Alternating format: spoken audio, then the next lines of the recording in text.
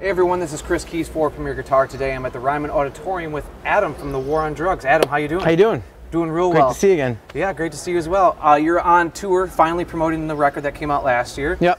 Got some new friends, you got some old friends. We see some, you know, the White Falcon here that's been there classic. since, what, I think you did it with Bollinger in 2013 or 2014? Yeah, I got that in 2014, yeah. Okay. But you got a lot of new friends, so let's just dive right in, Adam. Sure. What do you want to talk about first? First one maybe is this one.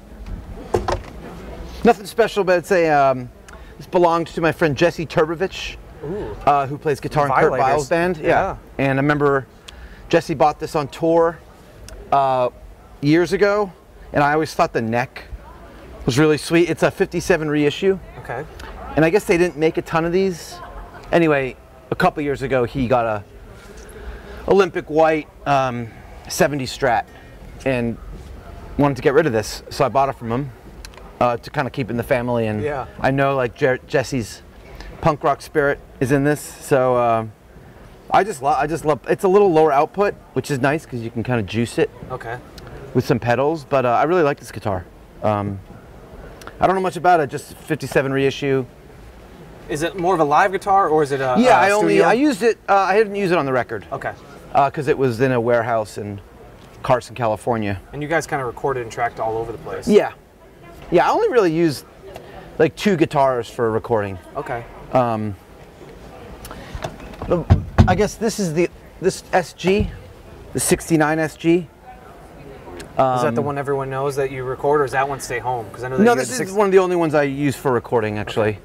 But live, it doesn't really work as well with the rig, which we can get into later. But I love this guitar.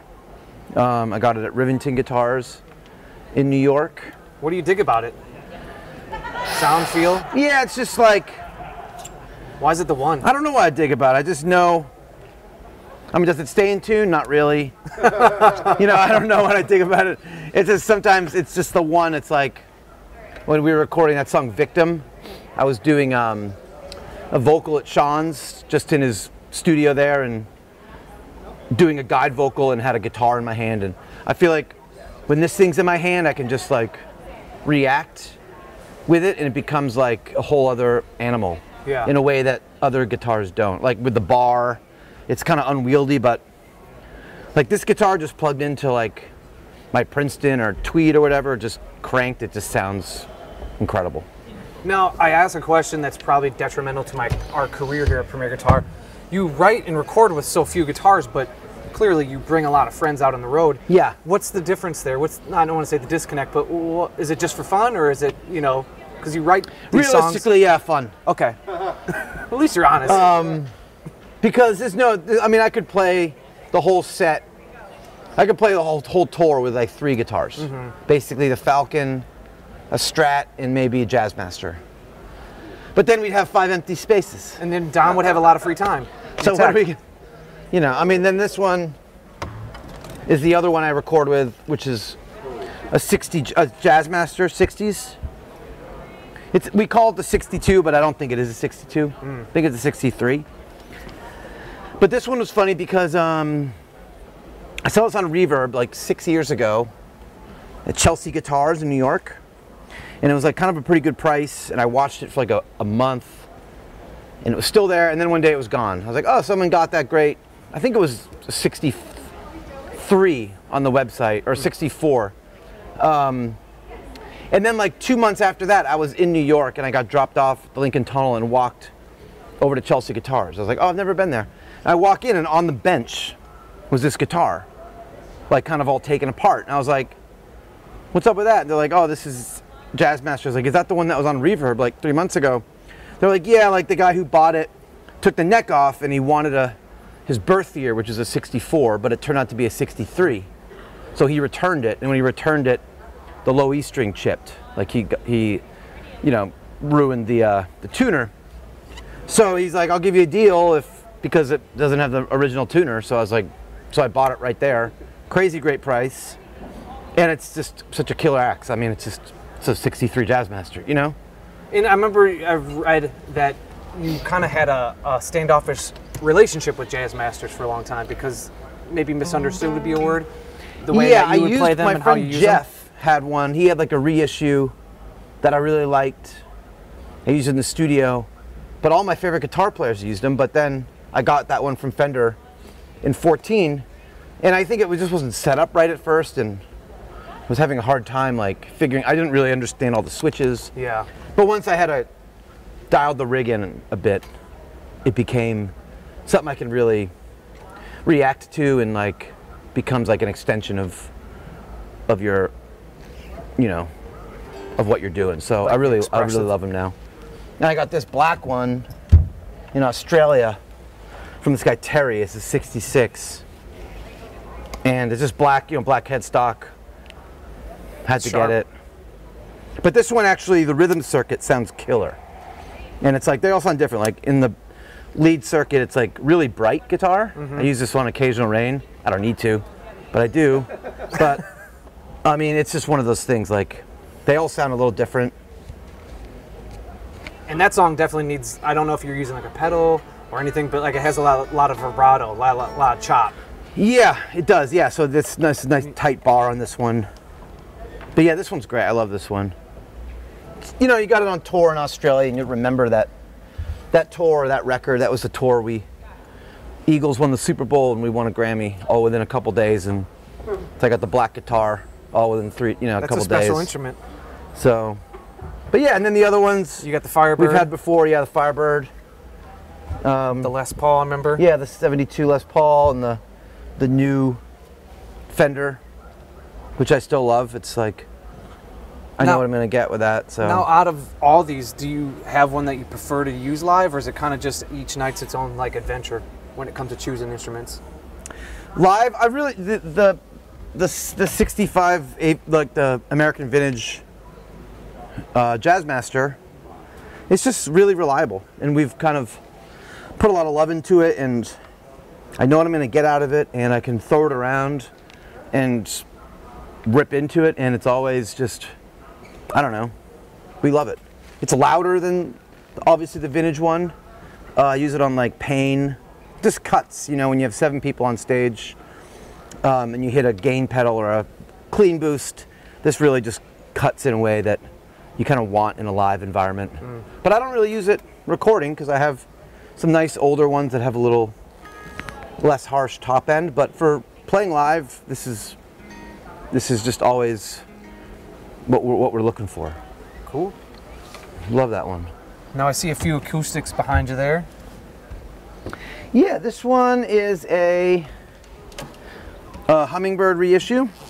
I think this one's down tuned. Yeah, to C sharp.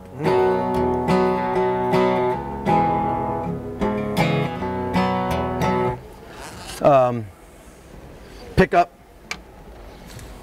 Now, what songs are you bringing out the acoustic stuff for? I haven't been playing tons of acoustic this tour, but I would play it on Buenos Aires Beach. I would use my Country Western that's upstairs.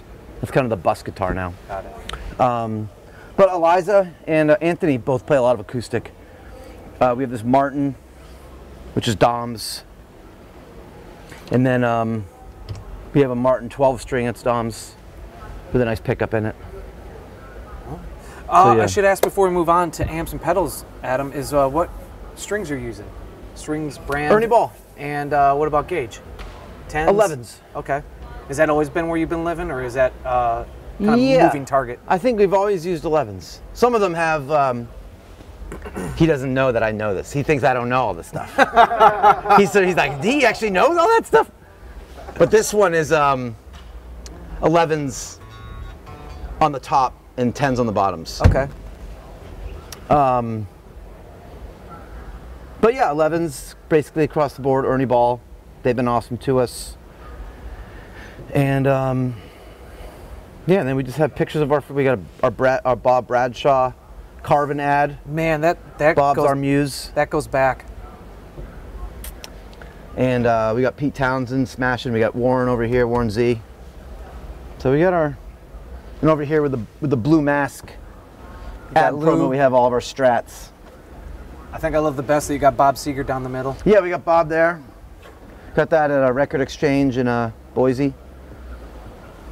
So yeah. little slice of home. It's like, it takes me back to when I had posters on my walls in grade school and junior high and stuff. Yeah, definitely. Yeah, we get into it, so. Well, speaking of getting into it, Adam, I know that you have a huge setup out there. Should we go over there? Sure, let's go check it out. We're over here in your like central command mission control, Adam. The one thing I noticed that's different, and we'll start there, is no high watts. No high watts, no. What gives? I always just kind of getting chasing other stuff, and it's all about. I mean, the high watts were great. I loved that era. But I got into these alembics a couple years ago. Are you familiar with the alembic thing at all? Just vaguely. So basically, made most famous by Jerry and David Gilmour. It's the front end of a dual Showman, but you have to use your own power amp, obviously. And that's where the Mesa comes in. Right. So I got into the alembic thing, and it's all clean headroom. I mean, they're so creamy, and with, I don't know what it is, but with single coils, maybe that's why Jerry and Gilmour used them so much. With Strats and P90s, it really brings them to life in a way that like other amps don't. So I got into that, and then I also have this high watt power amp that I've never really seen another one of, but I like the Mesa more. And they're stereo, so they have 3 outs in the back. They have left, right, and then the summed. So you can cascade. I don't really do that, but I'll do it in the studio. But you can like, use the second channel as a master volume, and there's bright switches, and you can cascade the bright switches, and the tone stacking is really killer on them. Flexible platform. Really flexible, and like with my rig, like it's basically built on mostly like Strats and Jazzmasters, so. You can get them really clear and loud, and as you keep adding a few levels of clean gain for more sustain, it always takes it and they're really great. So that is this side. I use 1 channel of alembic, and I got, how many speakers do you think are in this cab? I'm gonna guess 4. 2. Completely inappropriate, but yeah, I got it from somebody in Dayton. Imagine 2 15s? Yeah, 2 12s. Okay. It's like a 2041 or something. But I just love the way it looks. So that's one side, and then the other side is the Bandmaster through the 412. And then this is kind of like, I have 8 channels of the alembic, or 4 channels for backup, and I do run 1 line directly out of the alembic to the house for some clean, like DI stuff. But it's basically just 1 side alembic and 1 side Bandmaster. And where's the Swart come in? The Swart is kind of the 3rd amp. So I got the Swart. I put the Swart in because when I use the SG, like something about the humbuckers, it doesn't sound as good with the alembic. So if I use the humbuckers, I usually use the Swart instead of the alembic. And is the Swart working otherwise without when the SG is not involved? Sometimes I'll use it as like basically a tremolo pedal. Okay, yeah. Like at the end of pressure, I'll just turn it on and have it on this deep tremolo. But usually it's on for thinking of a place and living proof when I use the SG. Okay. But normally it's the Bandmaster in the alembic with the Marshall. And it's just, you can get, and I have the power soaks. So in a room like tonight, I can back off a little bit, but I can still keep all the gain structure as I want. I don't have to start messing with the... And you don't have to worry about taking out the stained glass at the Ryman. Right, here. exactly, yeah. So I like these power soaks a lot. But yeah, I miss the high watts, but I'm sure they'll come back one day. But that's what Gilmour would do. He would bypass the input of his high watt, use the alembic as the front end, and they modded out the preamp section. Why didn't you do that? Because, I don't know, because I just bought 4. But they still make the red ones with this creamy red. That's like a certain era of the alembic, the Sebastopol era, and then they still make them. And this is the newer one, the F2B, but they sound identical. I mean, it's such a great small business that's been going since late 60s in Santa Rosa, California. I mean, you know, they were basically, I think the reason they made the Alembic was because when Jerry started using the Wall of Sound in the Macintoshes, he was like, well, let me just take out the front end of your Showman. Instead of lugging this Fender Showman around, I'll just make the front end of it, plug into that, and then into your Alembic, and then into the Wall of Sound. So I think at first it was maybe out of ease, but I mean, you know, I have this poster in my studio of the Dead, Jerry playing Alligator, and like he has like 10 channels of Alembic, and Bobby has like 10 channels over it. It's like they're just racked up with Sebastopol era Alembic. So life goals. Yeah. But no, they sound killer, and it's just like they're just super wide open, and the tone stacking's killer, and just with the strats in the, it really brings those single coils to life in a way that I haven't had luck with other amps. Well, right on, Adam. Thank you for summarizing your triumph of tone here. But let's move on to pedals. You got a workstation, we'll call it. A wraparound workstation. Yeah, I think last time we did this, I was still like, I didn't fully grasp, like, I knew how it worked, but I think in the years since, we've really kind of taken Bob's board and turned it into something that really runs the show. I mean, we used this MPC for all the drum machines. Like, there's no tracks, it's just like drum machines. So I can start and stop them from here. Okay. Depending on the song that I click to, and these pedals are all for the drum machine volumes. Okay. So we can hear something in our ears, but then I can bring it in and out of the house. And this is like maybe a percussive loop or a synthesizer loop or something. But yeah. And you're doing, obviously, all the controls, or at least most of the changes with the switcher there itself? Yeah. Okay. Yeah, like this button here, this expansion, that's basically one loop, but it's all these pedals. You know? So if I hit this button, it activates the digital dimension, the timeline, and the looper as one looper, as one loop. Got it. But everything else is basically on its own loop. I just put in this, I had a slow gear, but I just put in this dynamic filter the other day. How are you using that? Probably poorly, but way to sell yourself short, Adam. Just like that, basically. Okay. But yeah, I mean, that's only been a couple days in, but it's fun. I have this is a cool pedal. This is the Lightfoot Labs Goat Keeper, one of the original ones. The OG one, yeah, because it takes clock in, sync in, so we take clock, MIDI to CV, and so any song that, like with a drum machine, everything's clocked. So I hit that pedal, and the guitar's just pulsing in time with the song. Yeah. And you can change the subdivisions, and they're really cool. I mean,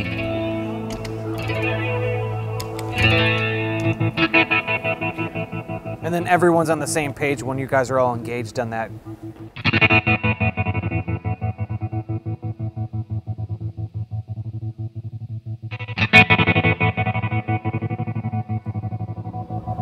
yeah, it changes. I like how it flutters between the repeats and the. Yeah, you can do a lot of. Man, that's a experience upon itself, in itself. Yeah, like when everything's pulsing, and me, Dave, and Anthony are all locked in off that Goat Keeper. It's pretty cool. And then I kind of got into the Eventide programmable thing, because I hook them up to my computer and dial it in, change it every night if I want a little different, you know. You went down that black hole. I did go down that black hole, but it's nice. I mean, they're really stable and they sound great. And basically, we're in song mode on this thing, so every song has its own. So I click over to, you know, whatever, Red Eyes, then those change to whatever I programmed for that song. So I used to just have a digital delay that was always the same thing. I never changed it. Yeah. And it was fine, but I just thought I'd get into a little bit more deeper wormhole with this stuff. Now, how are you using, or what is coming out of the H9? I know, because that's such a versatile Yeah, that's pedal. the same thing. Basically, for certain songs, like for Red Eyes, I have this time trem, and then for Occasional Rain, it's like a wide chorus, and then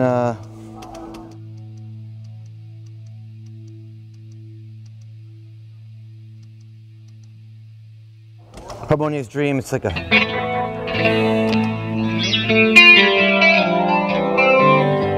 slow phase, you know, different for each song. Sometimes it's just a compressor. But yeah, I like that pedal too. And then I see you got full tone, you got an Archer. Yeah, I like the Archer, that thing's cool. Smaller one too, so it gives you a little bit more real estate. Yeah, I've had this forever, the Bun Runner, which I didn't realize was designed by Drew from Switchfoot. I did not know. Oh, Drew Shirley, yeah. Yeah, I didn't realize, because he was working with our friend Tony Berg, and we were at Tony's studio, and he was like, he sent me one of the pedals he's designed. I didn't realize that he designed the Bun Runner for JHS. So, and exactly what pedal is that? I see like a tape. It's a fuzz of some sort. Yeah, this is a fuzz. Yeah, it's the right side. It's a JHS Bun Runner. The right side is a what's that famous pedal? I forget. We'll insert it somewhere when we figure it out. Yeah, what is it called? The I'm blanking. It's basically two famous fuzzes. This is a super fuzz, and this is a I forget. Someone in the comments will know. I never use the left side. I'm just drawing a blank, but I've used it for, I don't know, 9 years now. Oh wow. And sometimes you're playing a festival and it doesn't work because it's germanium. Oh, but temperamental. That's part of the game, yeah. So we have a backup, different silicone pedal, but yeah, this thing's great.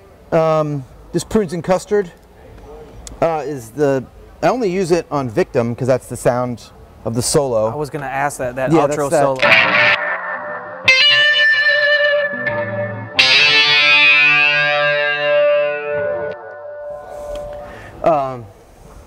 It's tempting to not use it on every song, but it's cool because on that song we split, like it has a direct line to the alembic and just straight DI into the house. Sounds killer. Yeah.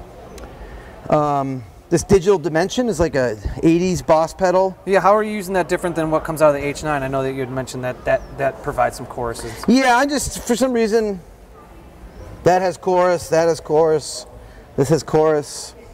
I just use this on the record a lot on the keyboards. And I had a couple different chorus pedals there, and it's really simple, and it has like basically an EQ knob to just make it a little bit brighter. You can kind of tailor it to your sound. It doesn't get as dark as maybe like some of the more analog sounding chorus pedals that maybe just get a little muddier in a live setting. So a lot of the goal with this stuff is to just make sure you don't get too murky in the live thing. As Dave was saying, or Dave said off camera beforehand, was that he used the word soupy. That's a good word to describe that. Yeah, they can get, brothy, yeah. Ooh, yeah, that's another good one too, yeah. Brothy. Now, yeah, I see you got a flanger and a hardwire up here, reverb. What's the flanger? Yep. That's the ADA flanger. Oh, okay. That they made pedal board friendly, and that's just an always on. So that just basically gives a subtle chorus between the left and right amps. Like without it, you know, that's just a subtle little depth. So every song I click to, that's always on. Yeah, how are you hitting the effects? Are they hitting the Alembic or the Fender or both? Yeah, everything's coming out of the board straight into the amps. Okay. I've been trying to figure out a wet dry thing, but I don't think that's for me. But yeah, just straight into the amps. And And that hardwire is basically just set on a reverse reverb. That.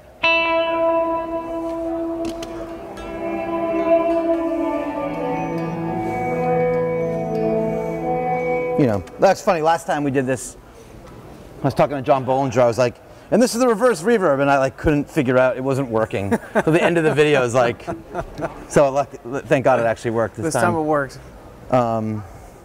You know, we have this switcher here. I do use a Kemper. I have a Kemper like behind that rack. That's just getting the same feed. But it's just kind of like a worst case scenario thing. If amps go down, or Matty, our front of house guy, he can blend a little bit. It actually sounds pretty good. I'm using like a 66 Pro Reverb pack I got from somebody. And I mean, I can't really do too deep a dive on that thing. Like, I haven't like profiled my own amps or anything, but I was really pleased with just how it took some of the pedals. And in like a worst case scenario at a festival, if something breaks, to be able to flip to that. A nice little safety net. Yeah, he can feather it in too, even if he's not getting enough of something one night from a mic, he can feather that in, or but yeah, it's been cool. I mean, this tour I feel like we definitely went a little deeper on the role that Bradshaw plays, like with controlling the MPC and song mode for everything, and you know, having a lot of options for the MPC has 6 outputs on it. So I have basically a pedal for each stereo output. Does it free you up in the moment when you're performing and you have less tight roping and tap dancing to do? Well, luckily I have Dominic, because Dominic does a lot of the I did see a switcher the switchers now over there. Because the like for Victim, like right before that solo section, I'm like on 4 pedals, like a fuzz, a verb, whatever, a boost, and then it has to like go right into that crazy solo, which is both amps get turned off, the DI gets turned on, the delays get turned off. So I can only do like 2 of those switches. So he does like 3 button, you know, he'll switch off like 4 things at once. And other songs he'll hit a like in the song Pain, like when I go to the solo, sometimes it's like I'm trying to deliver the last line of the song, and then just if I have to like look down and hit the right button, it can just take you out of it. Yeah. So luckily Dom just hits that OCD, so I can just play, you know. Just keep it in the moment. It's like super helpful. Like a couple songs where having somebody else just, you know, hit that one pedal or turn off the amps or turn off the DI or whatever it might be. Frees you up just a little bit, but then, you know, allows your mind to stay with the task at hand. Yeah, exactly. Sometimes the tap dancing is just a little, sometimes it's what takes you into that other place, but sometimes it's like more of a hassle. It keeps you tethered. Yeah, so sometimes it'd be nice to just, which we've really figured out how to do together, so that's awesome. Adam, I think the only one that we haven't really touched on or spoke about is the timeline. Oh yeah. Now, how's that getting used differently than the time factor of the H9? Timeline is it's actually getting clock. Okay. So it's part of that equation with the GoKeeper. Kind of, yeah. It's like basically if I want it, I put it in the rig at the beginning of the European tour, and that we just got back from.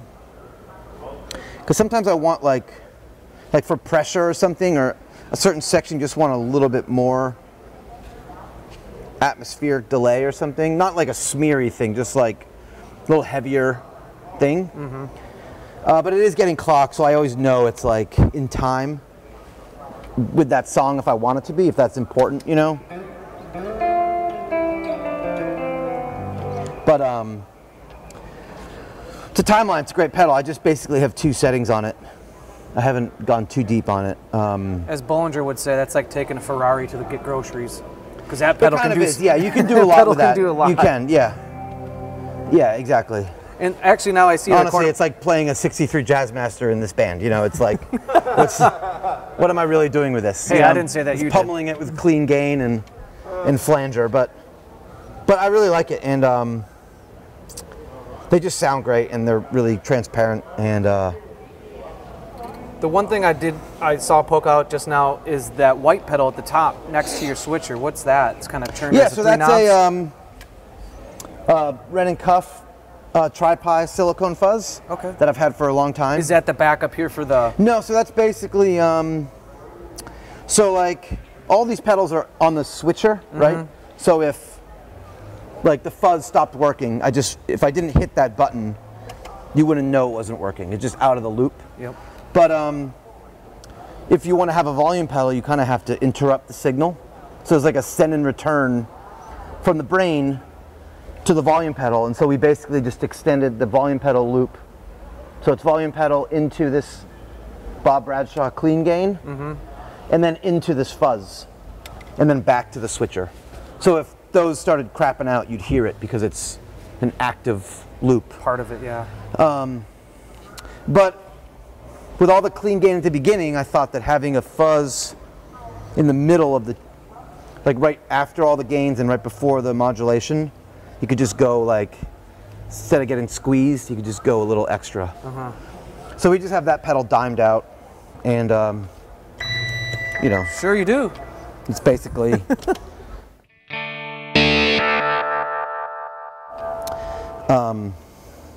And I got this, you know, cool switch looper, so I don't have to hit the pedal. I just hit the looper. Yeah. Turn it, take it in and out. But that pedal sounds great. All his stuff sounds great. And yeah, and it's always changing. You know, sometimes I got that dynamic filter, and that and the slow gear both took 12 volts, so I just took the slow gear out, put that in. Just right before a show, put something new in, and like try to find something new during a show. Is that something that happens a lot through the tour? Is the kind of the mix and match of new pedals and stuff? Yeah, sometimes, yeah. Like, I feel like changes usually get made like in this spot or in the expansion board. Like I'll try out different loopers or different chorus pedals or a different delay or... Never enough chorus for you. Yeah, and yet, yeah, I know, sometimes it's... Just how you hear it with these in-ears monitors, it's different here than it is in reality. Yeah. So you're trying to like get wide. It's like the audience isn't really experiencing like width. But it's helpful for some reason if you kick into like in Pressure when we come back or something, and I hit this one chorus and it gets wide in my ears, like elevates my moment or something. But in reality, I think it's just one big chorus sound. Yeah. For everyone else, which is fine. The difference between the choruses are so subtle. Now, one last question, Adam. Is this replicated for a European rig, or does this all come with you? And this I wish. No, we've talked about it, but this all goes to Europe. Okay. Yeah, everything on the stage. I mean, it'd be too insane to try and double the rig. Yeah. Especially with Robbie's keyboards and like, you know. I think some people watching this, knowing that you take this complete setup overseas, probably think that's a gamble too. Right, for sure. No, we've had good luck with it, and it's, you know, that's the thing. It's like it's just all of this stuff it's part of the sound of the live band. You know, it's kind of what we've been. Every tour, we've done so many tours in 15 years. It's like every tour you're adding a piece and trying to figure out a new piece of gear and how it can help the show, and then one day you're like, oh, we should really scale down, and you're like, well, how do we scale down? Like everybody is so dialed into their setups, you know? Yeah. And like tailored their gear really to all the different tasks they have in the band. So. And it's kind of, you guys form a bigger organism when you're working together in full flight and making everything fly. Yeah, like the Goalkeeper thing that was a new thing this cycle, was figuring out how to like lock in with MIDI, but we're not without using tracks, you know? Yeah. And all three of us having those Goatkeepers, it's just a subtle way of all locking in. You just play whatever you want, but you're all pulsing, you know? Along with the tempo of the song or the drums or whatever. and he's getting clocked, so everything's locked in, but it's kind of this cool like analog way of doing it. Who cracked the code for that out of the band? Like, who brought that solution to We were rehearsing, and I had that Goat Keeper for a couple years, and I knew it took clock, but for some reason, I guess I wasn't hitting it hard enough with clock because I was never getting it to work. And then in one of our early rehearsals, we figured out how to. We just have to basically clobber it with signal, and it started pulsing in time. And then we realized that the Moleco made their version. So we got a bunch of them, and then within 24 hours, we were all pulsing. It was amazing. It was like a thing went on. Like we were kind of searching for a couple days. This was like July of 21 when we were starting to rehearse the new record, and that was just like the moment that things kind of, and then took shape, and then we figured out how to, because we were using SPD, and then we got the MPC because it has more outputs, and we can have click going even if it's just for clock.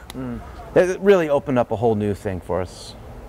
It's like a cool analog way of locking in and everything kind of being chained together like synths and guitar pedals, but it's not that there's anything wrong with computer. I mean, it's basically a computer, but you're not running tracks per se. It's just like everything's really organic, but locking. It's cool. I'm sure it gets a huge wash of sound. Yeah.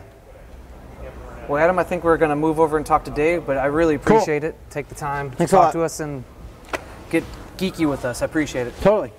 All right, we're over here with Dave, slightly to the right of Adam's grandiose setup. Yep. Dave, how you doing? Doing great. Very happy to be here. Yeah, thanks for having me. Well, thanks for wanting to be included. We often try to track down the bass players. Yep. Oftentimes they're like, I don't got enough to talk about. Yeah, that's true. I mean, I felt a little bit like that when I was asked to do this, because I kind of pride myself on having like a little bit of a simpler counterpoint to this like horseshoe of madness over here. And before this tour, I was even like, I'm going DI into amp this album cycle, like no pedals this year, and of course, add a pedal, add a few more. And I see a contradiction. Yeah, we have a bit of a contradiction here. So, but I have some stuff going on. Yeah. Well, before we get into this, let's start with this. This is a beautiful instrument that, well, it used to be beautiful, but now it has character, we'll say. Yep, this is probably my main axe. Do you have any guess as to what year it is? I'm going to say younger or closer to 2022 than I think, because that's just the vibe I'm getting. So I'm going to say 2012. Okay. It's a 2002. Okay. Sometimes people think it's like 70s or 60s but it was brand new, not relic or anything. Did you drag it through a fire? It looks like it. I did. I dragged it through the fire of this band's career in a lot of festivals and just kind of mistreatment, but I just love the way it's relic on its own, just through like playing outdoors and the weather changes of like shipping an instrument around, in the way it's kind of wearing off here, and like the kind of weird, I guess this is just grime, and the paint coming off here. It just has a really cool character to it. It's super light. It's the lightest bass or bass I've ever felt. Actually has a cigarette burn here that sustained at the exit in. Oh, right here in hometown? Yeah, we had a rough one that night, and I took it out on the headstock. That was a long time ago. And actually the first time I got this in Nashville in 2003. Oh, cool. Do you remember what store? I got it at the Fender factory. So yeah, this one's great. It used to have a gold anodized pickguard on there. Swapped it out for this tortoise shell. I have no idea where the knobs are. Yeah, it's just. Does that impact how much you play with the tone and the volume at all? I pretty much never touch that anyway. Okay. I'm always tone all the way up. Well, on stage, I'm always tone all the way up, volume all the way up. In the studio, I'll back the tone off. Usually, we're playing in some of these big rooms, and the front of house wants as much definition as possible, because bass kind of gets soupy in big rooms. So, tone all the way up. That's a really good adjective. I don't know if I've ever heard that one in the vernacular of guitar and bass. Yeah. Soupy. I'm going to use that. Yeah, soupy, muddy. Yeah, I mean, bass is tough in arenas and big theaters. Yeah. It's like, it gets you're essentially putting like an 8-second or a 12-second reverb decay on bass. So it just smears it. So we're constantly trying to get more like finger noise on the bass. So yeah, that's, I call this Clovis. This is my Clovis bass. And what strings do you take? These are Labellas. Yep, these are Labella Deep Talking bass. They're flats. And I almost never change them. Okay. Unless I break one, which doesn't happen often. Probably doesn't happen. No, doesn't happen much. I play pretty light. Always with your fingers, or you bounce back and forth? I'll do some. I usually have some picks up here. I'll do some pick work once in a while, but I'm definitely a finger player. Okay. Primarily for sure. Yep. So that's Clovis. Let's move on to the next friend. Yep. I play this one a ton too. This is a Fullerton, so it's an '83. Oh, all right. So I'm sure you know about the Fullerton era precision and jazz basses when Fender started to. That was like their first time where they started reissuing instruments. Original designs. Yeah, where they got the original builders, original designs, original tools at the Fullerton plant, and if you can track down a reissue from '82, '83, '84 of a Fender bass, they're basically as good as the pre-CBS. Fenders. I have a couple of them because they're just spectacular. They're so good. It's got the pepperoni pickguard, which I just love that term. Yeah. Not as light as this one, but the sustain is crazy. So I use this a lot because it just goes and goes. The neck is really awesome. Yeah, it's just a killer instrument. What happened here? These fang bites. Yeah, that's for the ashtray, which I don't think sense. I have those even, because I bought this on Craigslist 10 years ago, and I don't think it came with the ashtrays. But yeah, I mean, this one's starting to get some natural relic here, which I like to relic my instruments myself by playing 1,000 shows with them. That's one way of doing it. Yeah, that's, exactly. But yeah, this is a killer instrument as well. I have another one of these at home. It's almost identical, except that it's black instead of a sunburst. So I've used this on a ton of War on Drugs recordings, primarily this one. This is on all the early stuff for sure. This bass is on the back of the last record, A Deeper Understanding. If you flip the record over, that's what you see on the back. You see Clovis. You see Clovis in all her glory. So that's that. And this is my fretless, which I play on just a couple songs. I feel like people think I'm a better fretless player than I really am, because sometimes people will ask me to come play fretless on a record or something, and I'm like, I'm more of a rock player. I can get around on it. You're going to be underwhelmed. Yeah, I was like, I can do it. But it's not like, I'm not going to go full Jocko up here. Yeah. But I always play this one on the bridge pickup. It's got a lot of like wow to it. And I've tried other fretlesses, and they just kind of get dubby. And I love how this one just sounds like a voice going wow. It like really does a thing, almost like a sitar kind of thing. When I use this, I use this EQ with it because I use it on the bridge pickup, which is pretty quiet. So I give it a little EQ boost, and then just a little touch at like 1.5K, just to bring out more of the like kind of nasal quality of it. But I love the black on black of it. Really cool. It's a Tony Franklin. Matt Farrar sent this to me, and it's great. Use it a lot. Use it on Thinking of a Place, which I think we're playing tonight. So yeah, those are my axes. Right on. Kind of have like a mini stack behind you here, Dave. Yep. Talk to us about this. Yeah, so I pretty much always have played SVTs my whole life. I have a 73 Blackline that I toured with for a long time, and I just had to retube it all the time. Because we freight our gear all over the place, and these, it's a 50-year-old amp, so the tubes would just go and shake loose. So I just got these. This is the 50th anniversary Heritage SVT. I love it. It's really great. It's got 2 channels. This one is like a Blue Line 1969 channel, and then it has like a Magnavox era 1975 channel. I'm actually using both of them right now for 2 different lines coming off the board. But I mean, I got these, and we've already done like 60-something shows all over the world, and I haven't had to touch it at all. It's been totally rock solid. Do you ever mess around with the bright inputs and the bright? You know, I don't. Maybe I should. Yeah. Or maybe not. Yeah, I just was curious if you had explored there. Maybe I should, because if you see the way I have this one EQ'd, yeah. Maybe I should switch that one to the bright for more high end. Yeah. But yeah, it's killer. It's just really well made. I love the way the faceplate is engraved here, and on the back. It's just really killer. I love the grill cloth. So this is just a backup. Okay. We have it on its side just to kind of maintain the sight lines for the lights. Yeah. We have a lot of light stuff happening, but yeah, I've played SVTs forever. I mean, there's a reason that if you go to any festival in the world, yeah, that's the back line. So. I assume standard 810. Standard 810. I do have a 215 that I was going to bring out and use both upright, because you don't see a lot of 215 in one cab. No. They only made those for a few years.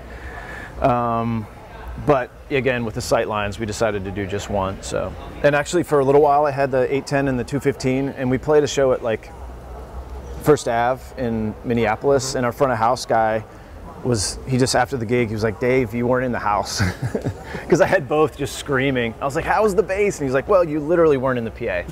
So I was like, "Oh, that's not ideal," because it was just so freaking loud. So that's when maybe just outdoor gigs only. Yeah, outdoor, so you can really lift off with it. But yeah, that's my baby. That's my 50th anniversary.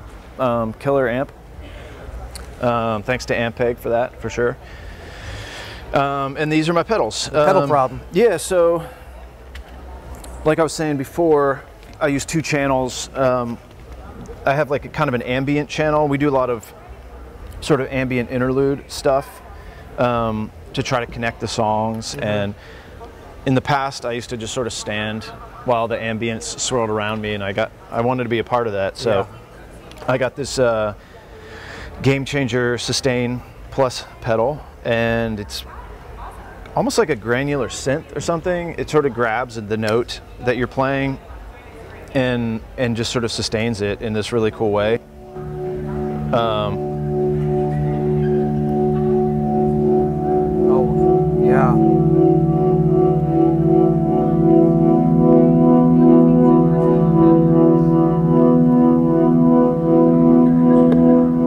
It's like you're ready to play in Explosions in the Sky. Exactly. Post-rock. Yeah, you're about to go on a journey. I have that going through the H9, which I absolutely love the H9. I have another one at home that I use in the studio all the time. I think it's one of the best pedals out there for sure. Do you lean on it in any particular way, like modulation, that kind of thing, or? In this case, it's all encompassing. It's very all encompassing. In this case, honestly, the character of this sustain pedal, you kind of just need to pile stuff on it to like try to warp it, because the way it sounds without anything on it is like a sine wave. It has like no character to it at all. It literally could sound like a synthesizer. So you just need to smear it somehow. So I have it going into this H9 and then into this Keeley multi-effects. And I'm just kind of piling on like a little bit of chorus, a little bit of flange, a little bit of trem to just sort of smear that sine waveness of it and make it like pulsate a little bit. A little bit more movement? Yeah, just to give it some kind of movement.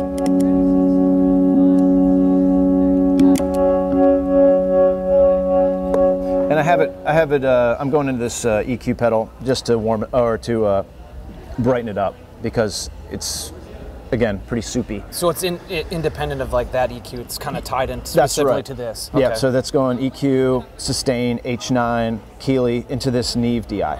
And then out to this channel 2 of this. And then my bass channel is just, tuner, EQ, which I use for the fretless. This Goat Keeper pedal, which has become like hugely important with our set. We all have them. And Adam's World over there, we use like drum machines and stuff, and they send out a pulse to these Goat Keeper trem pedals. So it's not MIDI, it actually is just taking like a metronome.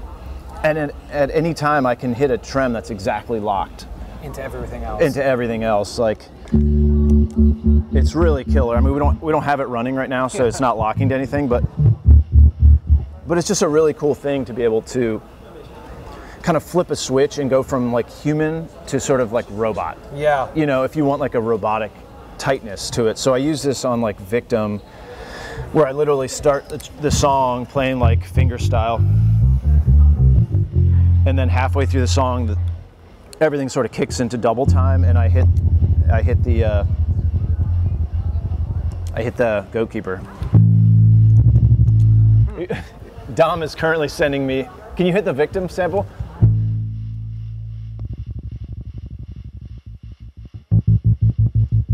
So yeah.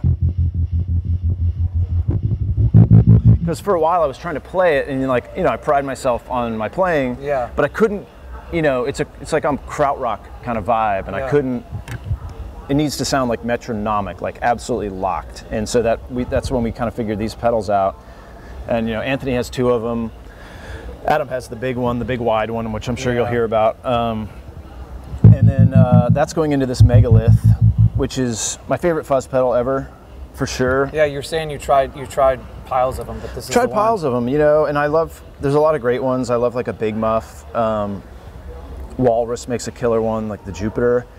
It's an unsolvable equation sometimes, trying to find bass fuzzes that work well with bass. Yeah, because it's like you're taking something away necessarily to try to get the fuzz. It's being compressed, and it sort of like saps the low end just because of you're degrading the sound by distorting it, which just takes away the frequency spectrum. But it's just really awesome. It's just a really killer fuzz. I mean, I have my volume down right now, but it can rip your head off for sure. Yeah, and I mean, and I have this phaser, which I just put on here. Honestly, I put it on there because I like had an empty spot, but it's become pretty interesting because when you have like the Goatkeeper running, it's fun to just make the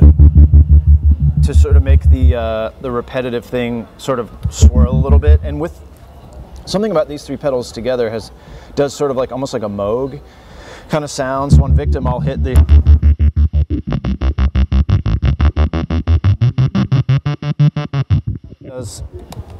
it sort of does some kind of alchemy happens with those 3 together.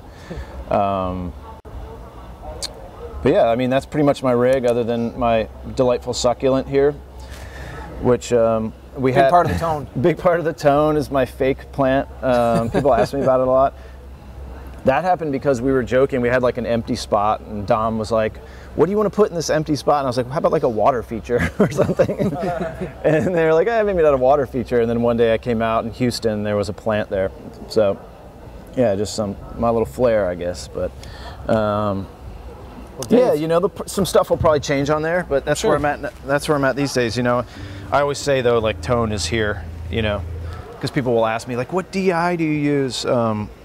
Or what DI did you use on this song or whatever. I don't think it matters that much. I mean, I really believe it's just the way you play, you know? Yeah. I'm a believer in that. That's the studious part of it, is learning the instrument, but this is the fun part sometimes, is the exploration of sound. Totally, and also like, you play 1,000 gigs and you just sort of, you just want to like add things to your arsenal, you know? So, but yeah, that's what I got. Well, Dave, thank you so much. Thanks for having me. Yeah, sweet. Everyone out there, stay safe, keep rock and roll.